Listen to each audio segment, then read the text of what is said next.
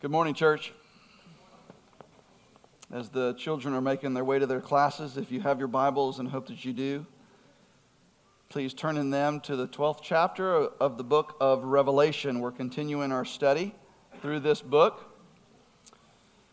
The 12th chapter of the book of Revelation, many Bible scholars call it the theological heart of this book, because it's in this chapter where it is explained to us why the church faces the hostility of the world in which we live, and how God protects the church and provides for the church, and how He will ultimately save her in the midst of this world. Chapter 12, as we'll see, uses battlefield and wartime imagery to describe the war that we're in today against our enemies, sin and evil. As I mentioned last week, the end of chapter 11 really kind of put a capstone on one major portion of the vision in the book of Revelation, and chapter 12 now begins another major part of the vision. Chapters 12 through 14, as we'll unpack them over the next few weeks, is one big interlude. We've seen two of these interludes already. One of them, in chapter 7, came between the sixth and the seventh seal. The other interlude that we just finished last week came between the sixth and the seventh trumpet. But now the seventh trumpet has been blown, and the very end of the world, namely the return of Christ and the final judgment, has been portrayed at the end of chapter 11. So now John is brought into another part of the vision by Jesus. And now Jesus has John back up to the 30,000 foot level to observe the condition of the church in the world today. How we got here. How we find ourselves engaged in this battle.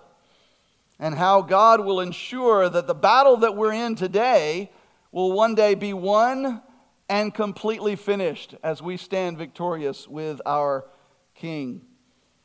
Commentator Scott Duvall says this of chapters 12 and 14, that they form a grand interlude detailing the cosmic conflict between God and the forces of evil, as well as God's vindication of His people and judgment of the unrighteous.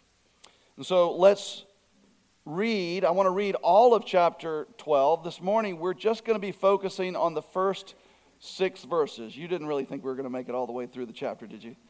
I didn't think so. But I do want us to read the whole chapter to be able to see those first 6 verses in their proper context. So church, this is God's word. And a great sign appeared in heaven, a woman clothed with the sun, with the moon under her feet, and on her head a crown of 12 stars. She was pregnant and was crying out in birth pains and the agony of giving birth. And another sign appeared in heaven. Behold, a great red dragon with 7 heads and 10 horns, and on his head 7 diadems. His tail swept down a third of the stars of heaven and cast them to the earth. And the dragon stood before the woman who was about to give birth, so that when she bore her child, he might devour it. She gave birth to a male child, one who is to rule all the nations with a rod of iron. But her child was caught up to God and to His throne. And the woman fled into the wilderness, where she has a place prepared by God, in which she is to be nourished for 1,260 days. Now war arose in heaven, Michael and his angels fighting against the dragon, and the dragon and his angels fought back. But he was defeated, and there was no longer any place for them in heaven. And the great dragon was thrown down, that ancient serpent who is called the devil and Satan, the deceiver of the whole world. He was thrown down to the earth, and his angels were thrown down with him. And I heard a loud voice in heaven saying, now the salvation and the power and the kingdom of our God and the authority of His Christ have come. For the accuser of our brothers has been thrown down, who accuses them day and night before our God. And they have conquered him by the blood of the Lamb and by the word of their testimony, for they love not their own lives even unto death. Therefore rejoice, O heavens, and you who dwell in them. But woe to you, O earth and sea, for the devil has come down to you in great wrath, because he knows that his time is short. And when the dragon saw that he had been thrown down to the earth, he pursued the woman who had given birth to the male child.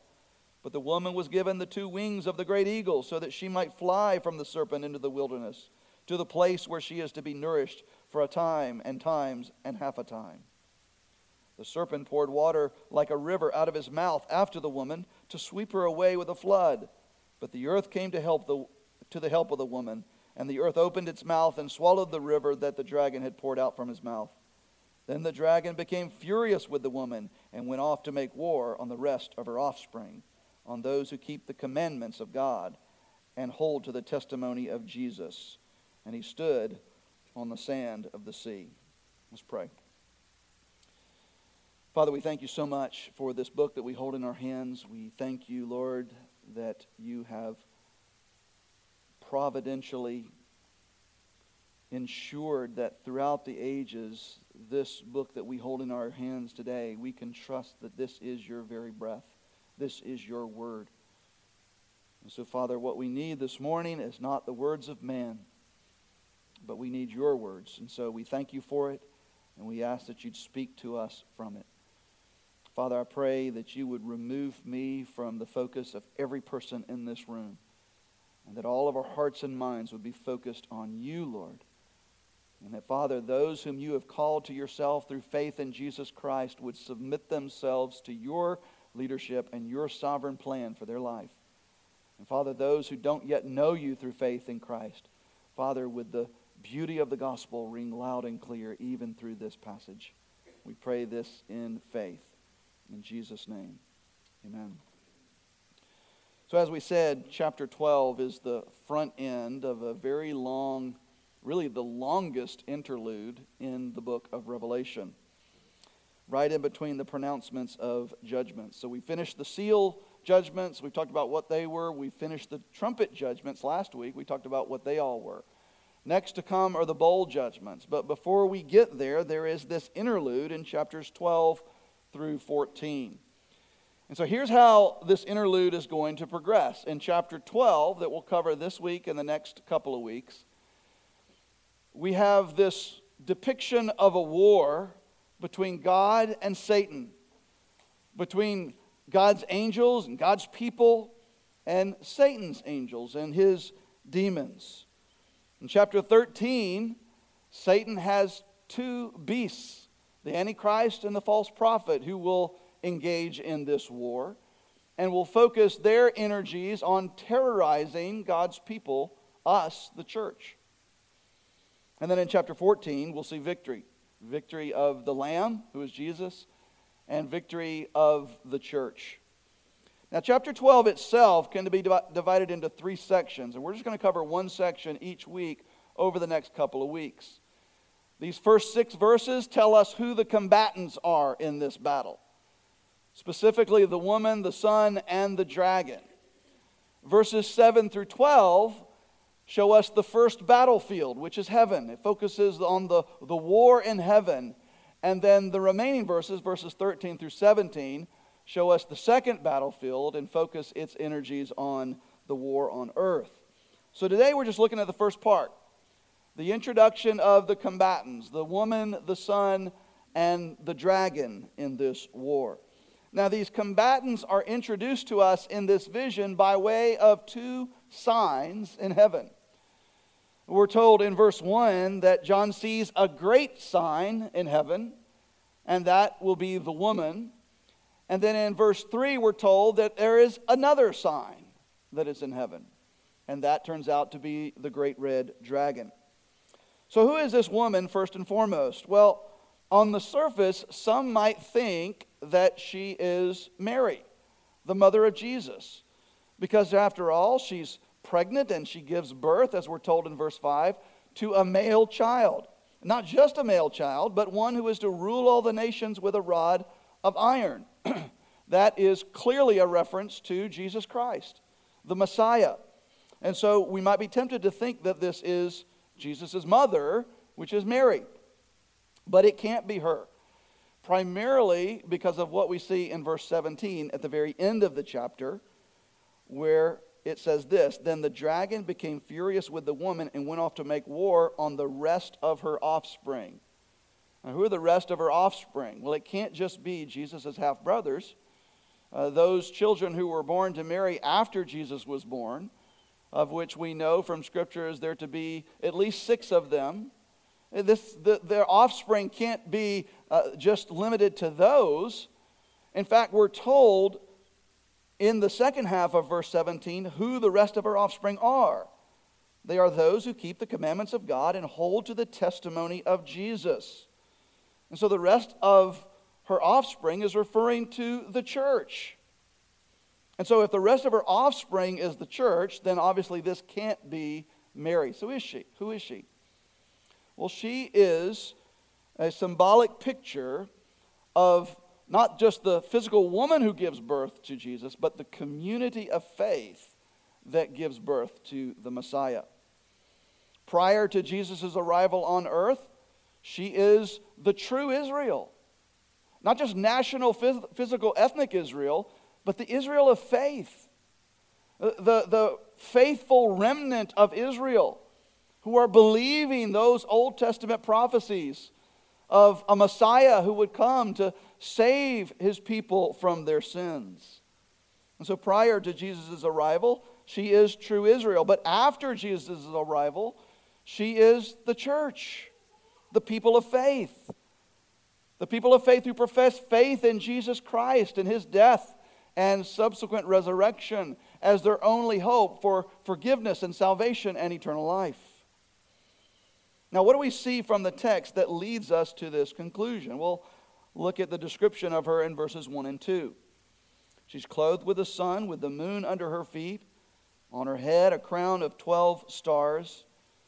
And she was pregnant and crying out in birth pains and the agony of giving birth. So it's very figurative language here that is being used. So she's clothed with the sun, which refers to her radiance and her beauty, as well as her importance in God's plans. The moon is under her feet, refers to her authority, the rule of the woman and her influence over the world and over the earth. She's wearing a crown of 12 stars, symbolizing that she is royalty and she reigns in some way.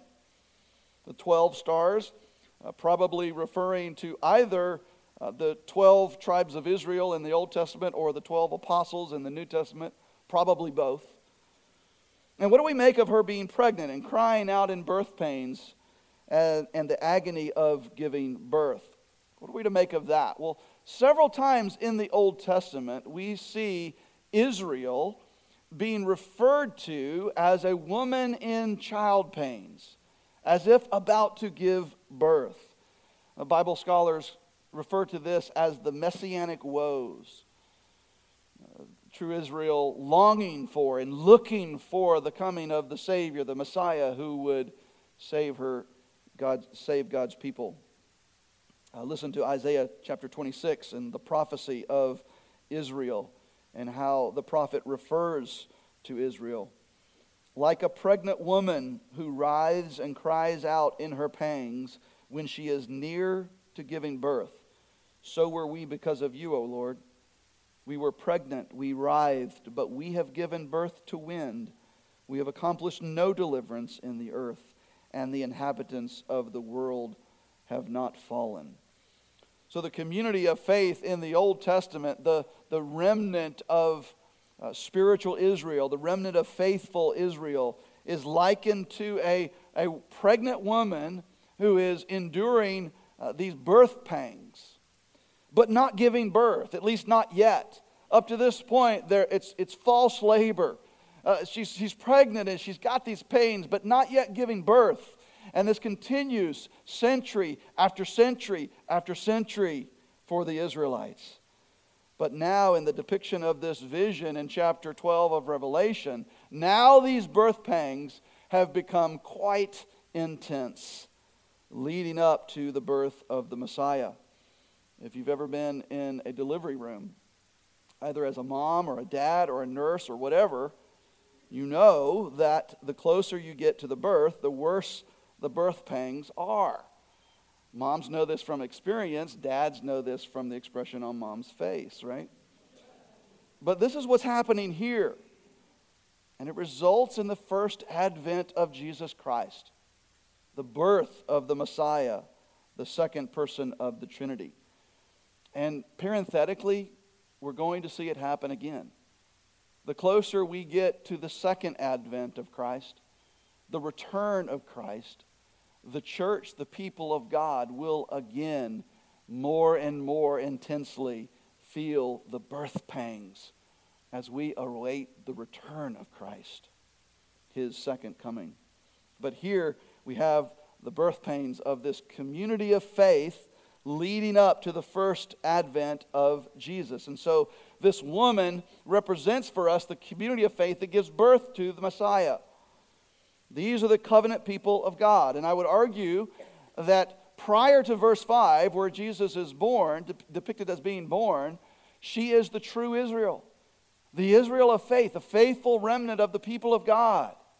And after verse 5, after Jesus' birth, she is the church. She and her offspring are the church. And so what this mother and her offspring endure in chapter 12 is very important for us to come to grips with and understand, because it is a picture of what we are enduring as the church today.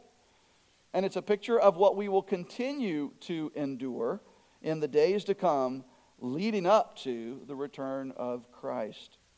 But before we get to verse 5 and the actual birth of Jesus, we're introduced to another character in this grand story of John's vision, and this time through the use of another sign. Look at verse 3. And another sign appeared in heaven. Behold, a great red dragon with 7 heads and 10 horns, and on his head 7 diadems. Now the identity of this dragon is no secret, because just as we read later in verse 9, his identity is stated explicitly, that he is that ancient serpent who is called the devil and Satan, the deceiver of the whole world. So this is Satan, depicted as a great red dragon. He's great, the Greek word megos, which means he's big. In the NIV, it calls him the enormous red dragon. And so he's not pictured here as a little guy in a red suit with a pitchfork standing on your shoulder. Instead, he is depicted as an enormous serpent, a great red dragon. He's red probably because he kills men and women. That's probably a reference to the blood that he spills, the blood of mankind. He's got 7 heads and 10 horns, and on his head 7 diadems. The number 7 being symbolic of perfection, the number 10 being symbolic again of completeness. Horns in Scripture typically refer to strength. So he's got 10 horns, and he's got 7 diadems. The 7 diadems are literally 7 little crowns, mimicking the 7 crowns of Jesus. But these are just little diadems. They're miniature crowns. And so this is referring to the dragon's rule. He too has a kingdom, and he's ruling in his kingdom. The description of this great red dragon is reminiscent of the 4th beast from Daniel 7, the 4th kingdom, that the 4th empire that is spoken of there. And we'll talk more about that when we get to chapter 13, where John sees the Antichrist coming up out of the sea, which is also, by the way, described as having 7 heads and 10 horns. Some more to come on that. The incredible strength and enormous size of this dragon is depicted for us and highlighted for us in the first half of the next verse, verse 4. We're told that his tail swept down 1/3 of the stars in heaven and cast them down to earth. Now, there are a variety, as you would probably imagine, there are a variety of explanations as to what that actually means, that his tail swept down 1/3 of the stars from heaven down to earth. One of the commentators that I read is George Ladd, and Ladd sees no reason to see here anything other than that this is referring to the fact that this dragon is big. So big and so enormous that when he sweeps his tail, a third of the stars of heaven are cast down to the earth.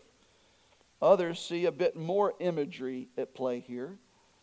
Some say that this is a reference back to Daniel chapter 8, where the stars in that passage are specifically referring to the people of God. That the vision of the stars being swept out of heaven to the earth is a figurative picture, a figurative portrayal of God's people being attacked on earth. And so you get the picture. So there's a third of the stars that are swept out of heaven and cast to earth, and that's a figurative picture. That's a symbolic picture of God's people being attacked on earth. And so according to that understanding, this is a picture of the persecution of God's people. First, we see this historically at the hands of Antiochus Epiphanes in the 2nd century leading up to the birth of Christ. He was the Greek ruler of the Seleucid Empire of modern-day Syria. And then we also see this being fulfilled in the 1st century under the rule of the Caesars during the time of Jesus and John as they persecuted the church. And of course we see it today at the hands of an increasingly secular and pluralistic world that is increasingly hostile to the gospel. And so they would say that this is a picture of the persecution of the church. And then there are still others that would argue that this picture of the dragon sweeping its tail and causing a third of the stars to be swept out of heaven and down to earth to be symbolic of Satan leading a great rebellion of angels to defy God, and in response to that, that results in them being cast down to the earth. And that certainly seems to make sense because in Revelation, typically, usually, not always, but usually, stars are symbolic of angels. Nevertheless, I think that the persecution explanation is the most likely here, although I could very easily be convinced of the veracity of these other explanations. But for me, I think the persecution explanation fits the context of this vision the best. Because look at the second half of verse 4. What does it say? And the dragon stood before the woman who was about to give birth, so that when she bore her child, he might devour it. He wants to destroy the Messiah. He wants to devour the Messiah. And certainly, I think that's the lesson that we're meant to walk away from with this dragon. That the aim of this dragon is to destroy Christ. It's to destroy the Messiah. And if he can't destroy the Messiah, destroy his church, destroy his bride, his people. Satan's greatest goal is to kill Jesus, destroy the Messiah, and derail and disrupt his plan to redeem lost sinners like us back to God. That's his greatest goal. And we see this all throughout the Gospels. We see it right after Jesus' birth in Matthew 2. And what does King Herod do? He issues a decree that all the children 2 years old and younger would be killed in Bethlehem. That whole region. Satan was trying to kill Jesus. We see it in Matthew chapter 4 as Jesus is led into the wilderness. And he's tempted by Satan in the wilderness. We see it in Gethsemane as Jesus prays before his arrest. And Satan attacks him and tries to lead him away from the cross. And then, of course, we see it at Calvary as well. In reality, this is the curse of the fall being played out for us. You remember, after the fall of man, God came and pronounced curses on the woman and the man, but he also pronounced a curse on the serpent. And he said to that serpent, he, speaking of Christ, he shall bruise your head, serpent. He's going to bruise your head. And that was a symbolic picture of the crucifixion.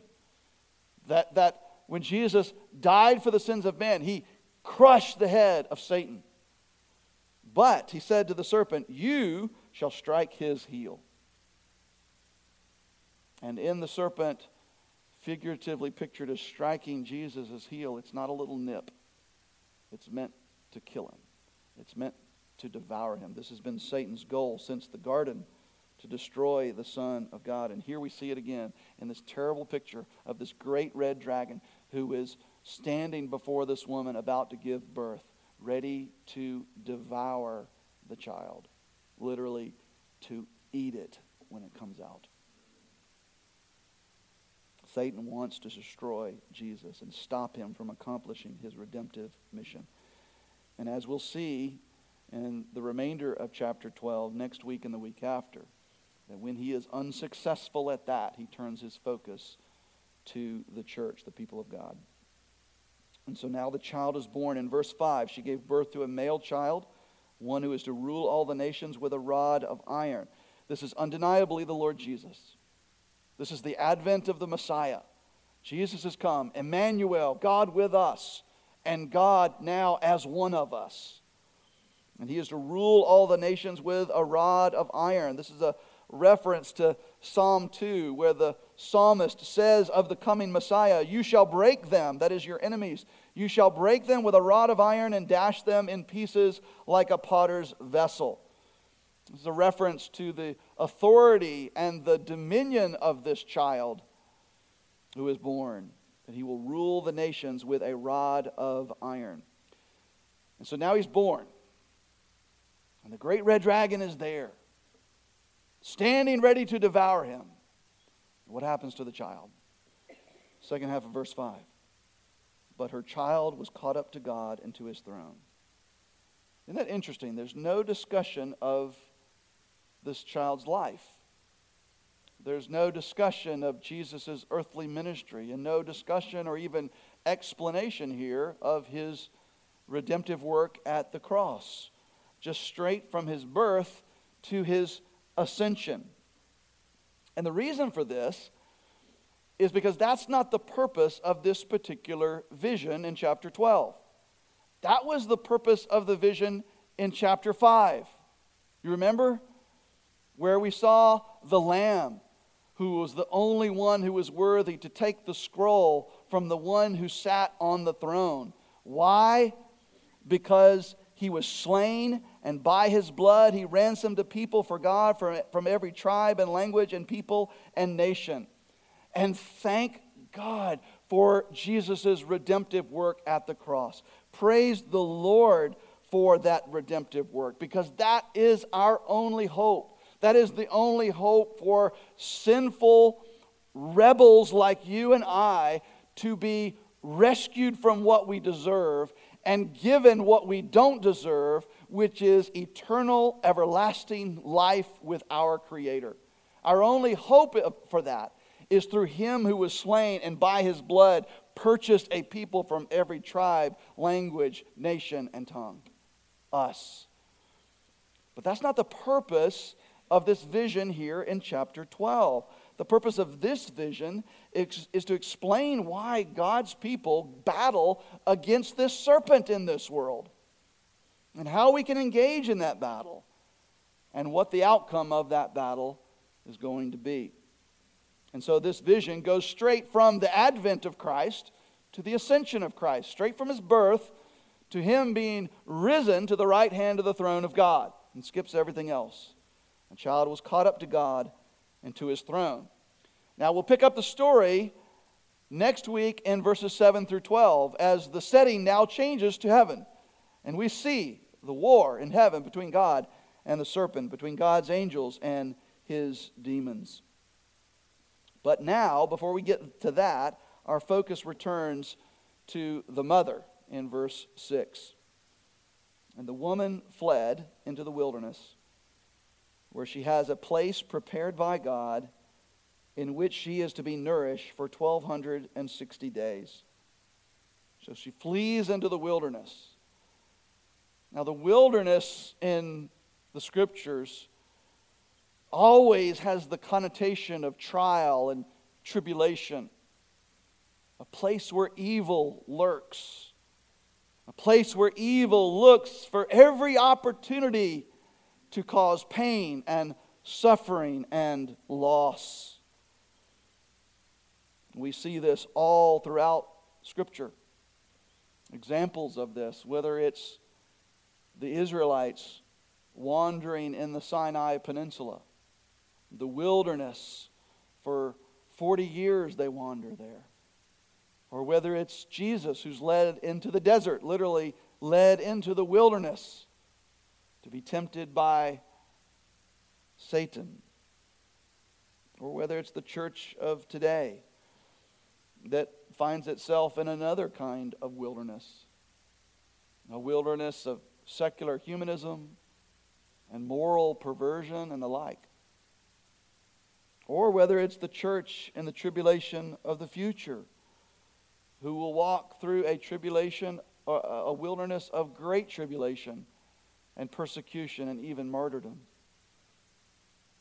But in each of these wilderness experiences, though there is the presence of evil and trial and tribulation and pain, suffering, and loss, though there is also the promise of God's protection and provision. Like the woman in this vision, who, remember, represents us, represents the church of today.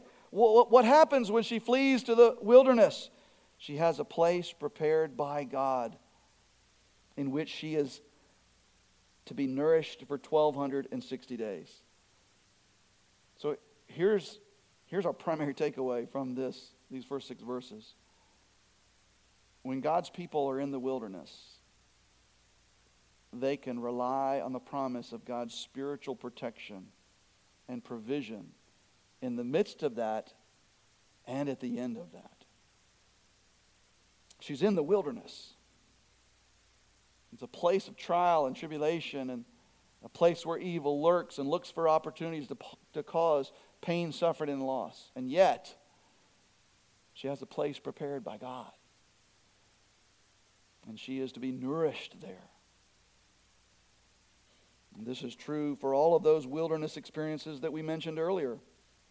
Consider the Israelites wandering the Sinai Peninsula for 40 years. Was it hard? Yeah. It was the desert. It was a trial. In one sense, it seemed as though they went from the frying pan into the fire.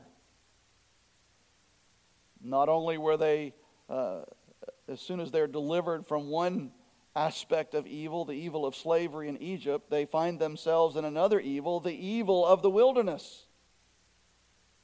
A place that is hot and dry, where there's no shelter, no water, and no food.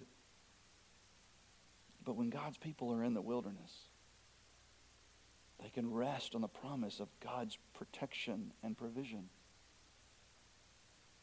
So what did God do for them?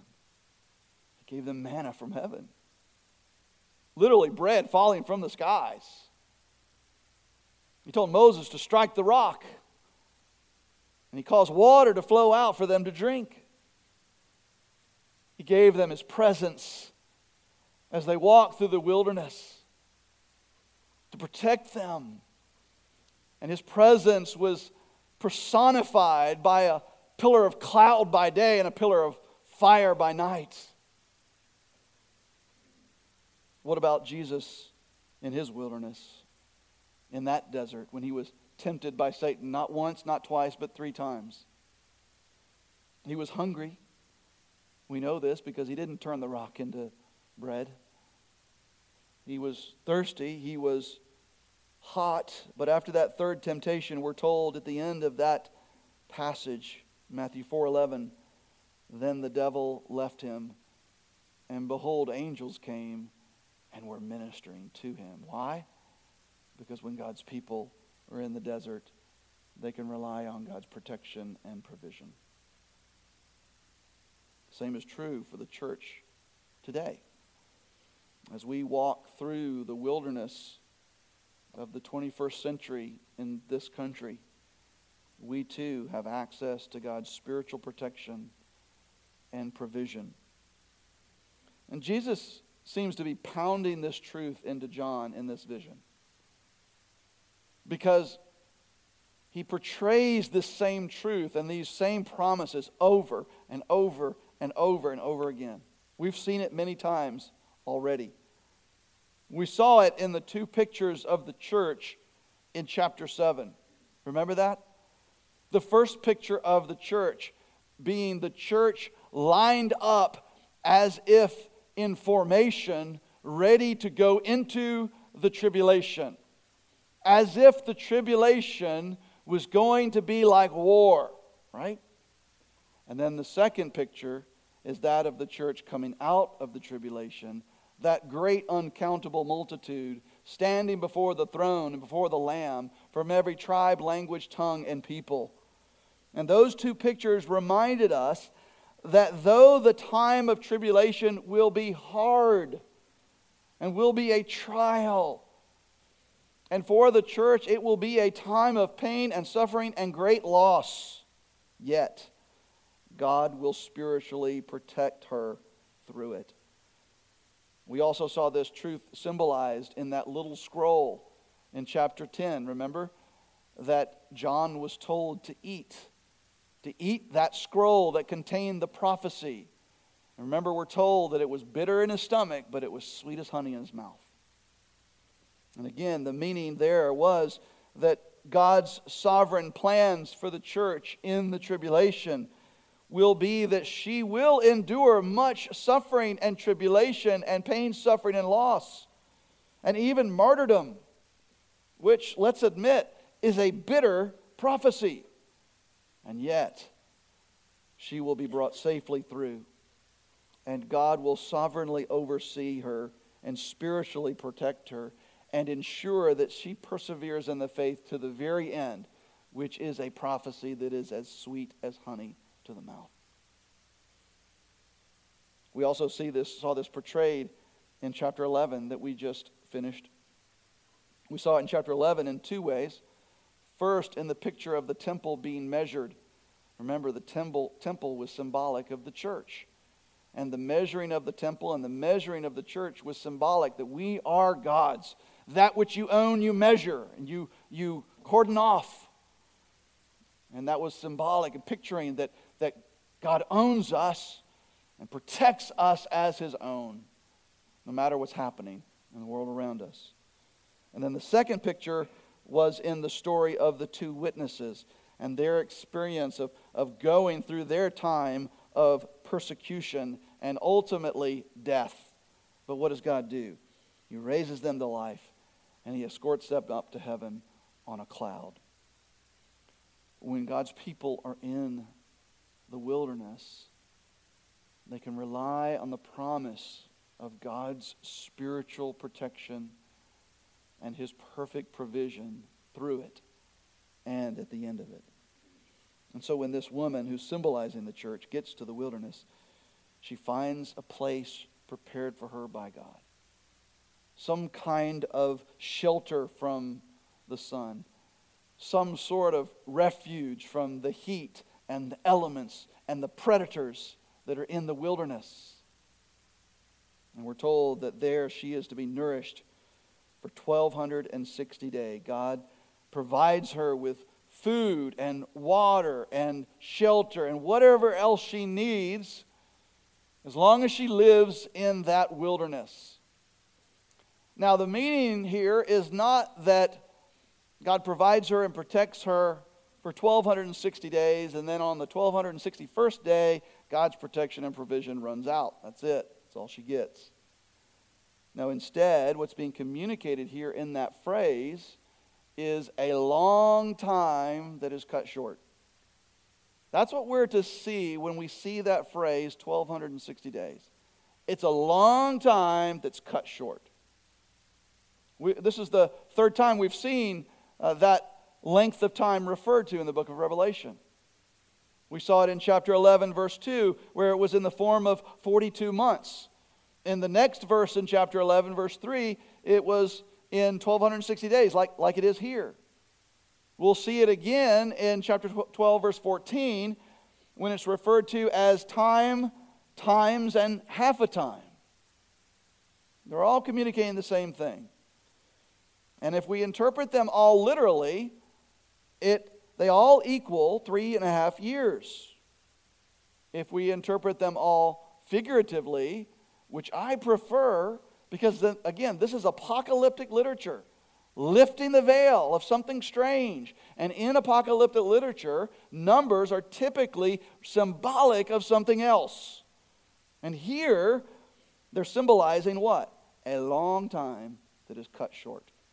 A long time that is cut short. So we can understand what's happening here in one of two ways. Either these 1260 days are referring to the time between the advents of Christ, between his first coming and his return, and the wilderness that we are walking in this day.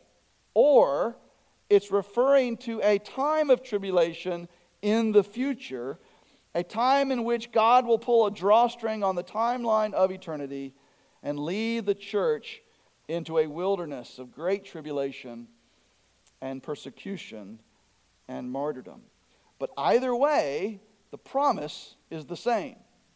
What's the promise?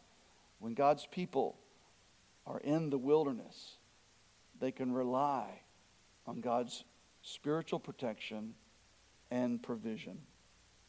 Now, I happen to prefer the latter explanation, that this is referring primarily to a great tribulation that will occur one day, in which the church will endure, and when God brings the world to an end.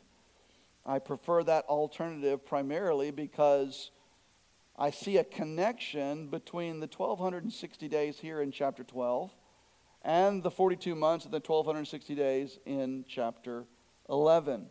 And when we covered those passages a few weeks ago, I explained then why I thought they referred to a future time of great tribulation. But anyway, since I prefer the futurist view in chapter 11, I should be theologically consistent and prefer the futurist view in chapter 12. But nevertheless, regardless, I do see ample application of this passage to the church today. Just like John's original audience, the churches of Asia Minor in the first century would have seen very crystal clear application to the experience of the church in that day. Church, we are in a wilderness, a place of trial and tribulation, a place where evil lurks and looks for opportunities to cause pain, suffering, and loss, particularly upon the people of God. We're in a wilderness. But as we travel this wilderness, we are promised God's protection, spiritual protection, and his perfect provision. And the scriptures are replete with the theme of this promise.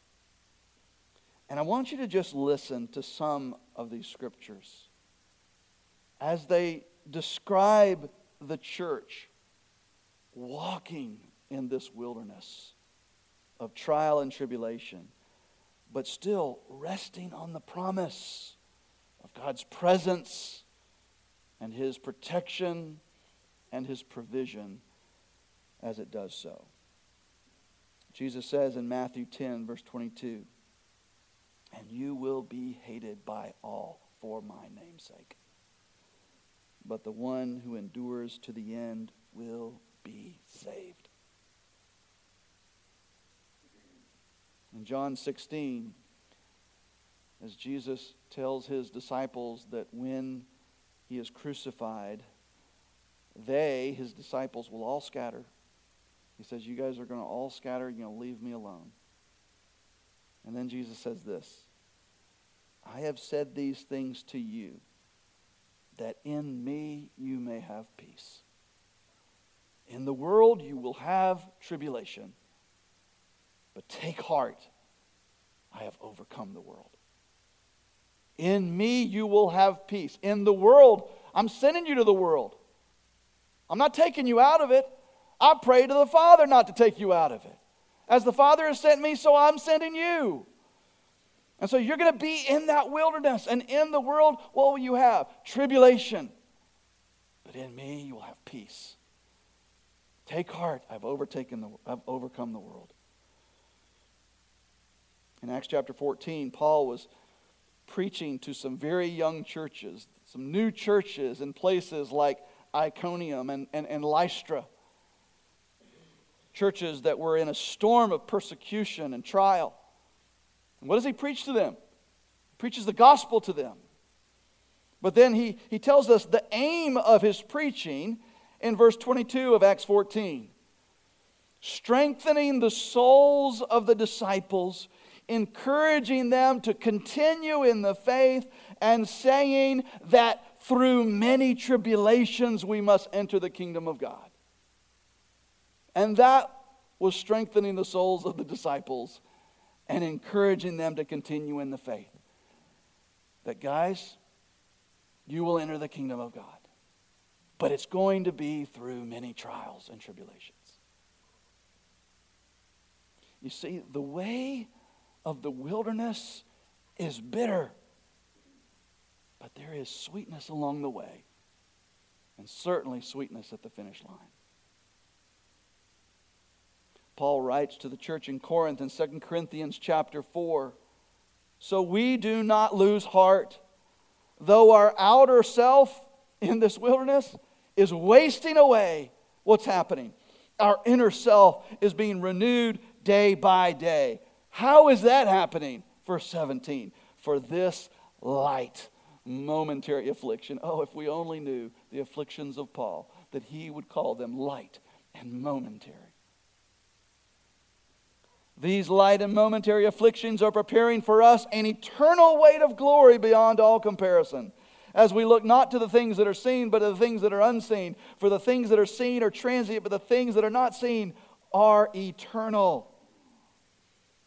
Paul tells young Timothy in 2 Timothy 3 verse 2, all who desire to live godly lives in Christ Jesus will be persecuted.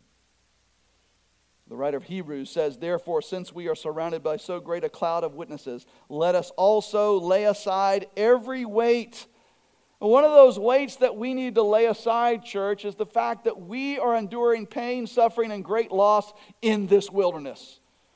And so we lay that aside, and the sin that so easily clings to us, and let us run with endurance the race that is set before us, looking to Jesus, the author and perfecter of our faith, who for the joy that was set before him endured the wilderness of his cross, despising its shame, and is seated at the right hand of the throne of God. James writes, blessed is the man who remains steadfast under trial. For when he has stood the test, he will receive the crown of life, which God has promised to those who love him.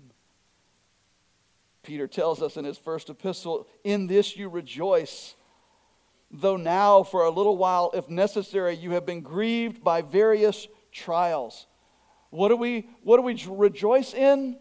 What did he say before that we rejoice in? Our grand inheritance that is imperishable, undefiled, and unfading. So we rejoice in that. Though now, for a little while, if necessary, we've been grieved by various trials.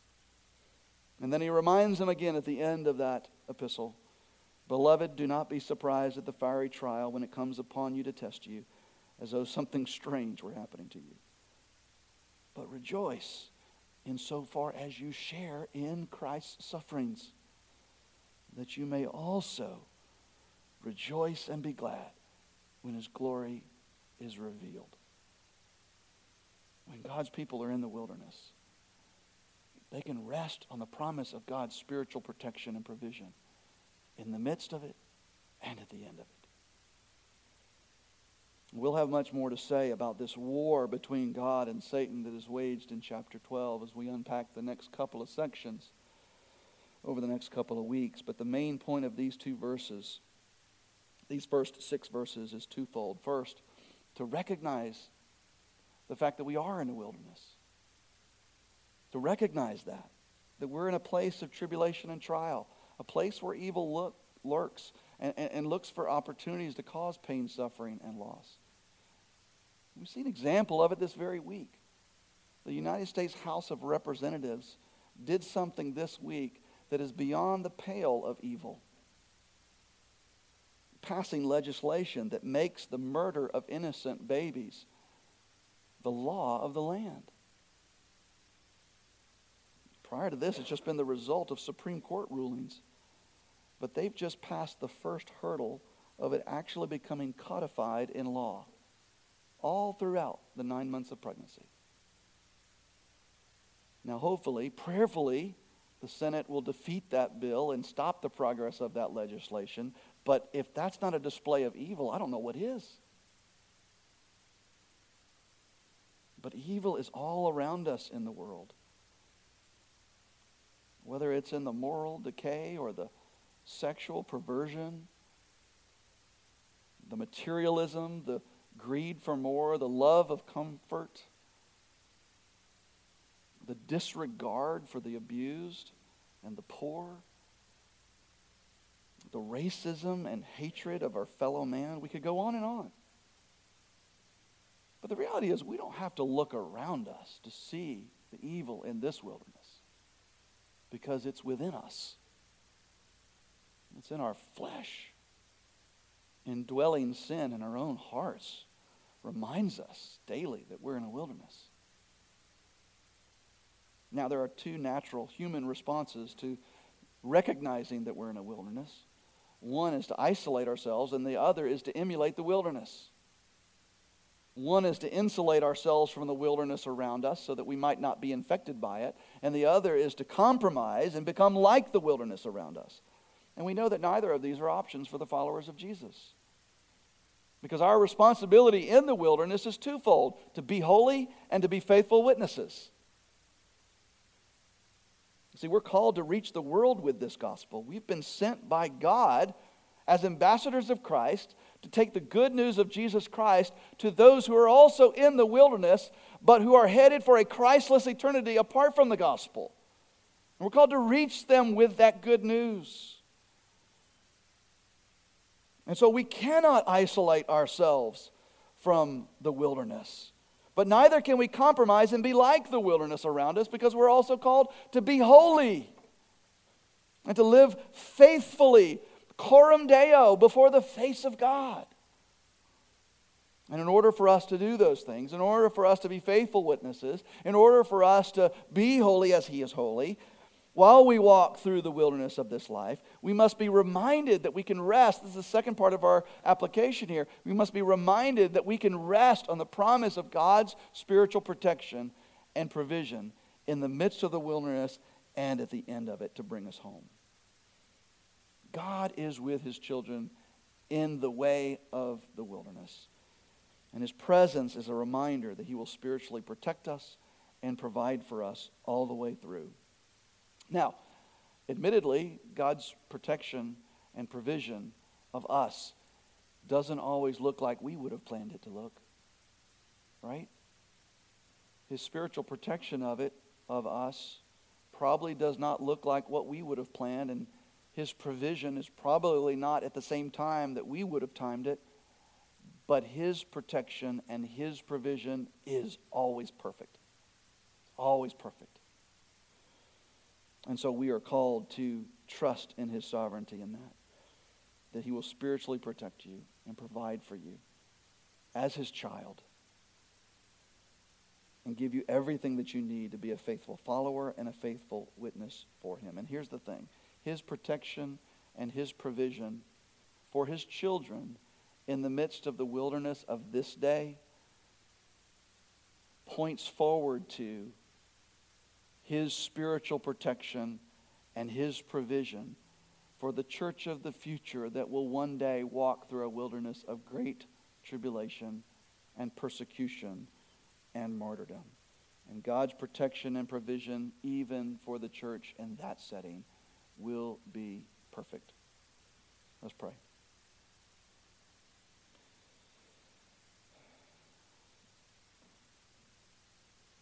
as we close in prayer, I want to speak a word to those who've not professed faith in Christ. I'm not talking to those who think they might have been made holy through their church attendance or through their good works. Father, show them the folly of that our sin and our rebellion against you, Lord, makes them utterly and completely lost. And Father, as they consider the coming judgment and the return of Christ, they ought not look at that with rejoicing, but with great fear. And Lord, I pray that those who sense that fear because of their own sin would recognize that their only way out from underneath deserved judgment and punishment is the cross of Christ. Father, we pray right now for those individuals in this room, in our homes, in our workplaces, in our communities that are in that place. God, would you give them the faith, the trust in Christ alone? Not in their own works, not in their church attendance, not in how much good they do and how hard they fight against bad, but they would trust in the finished work of Jesus Christ, crucified, buried, and risen as their only hope. And Father, those whom you have saved by grace through faith in your Son, Jesus Christ, would you remind us of the hope that we have in Christ, not just at the end of the journey. Oh, we thank you for that, Lord. We thank you for the hope that we have in Christ at the end of our journey, that there is a place prepared for us. But Lord, we ask also that you would remind us of the hope that we have in the midst of the journey, that even as we walk in this wilderness, where evil lurks around every corner, even in the recesses of our own dark hearts, we have the hope of your spiritual protection and provision, that you will see us home, that you will ensure that we persevere in the faith until Jesus returns or takes us home. And in that we give you thanks. In Jesus' name, amen.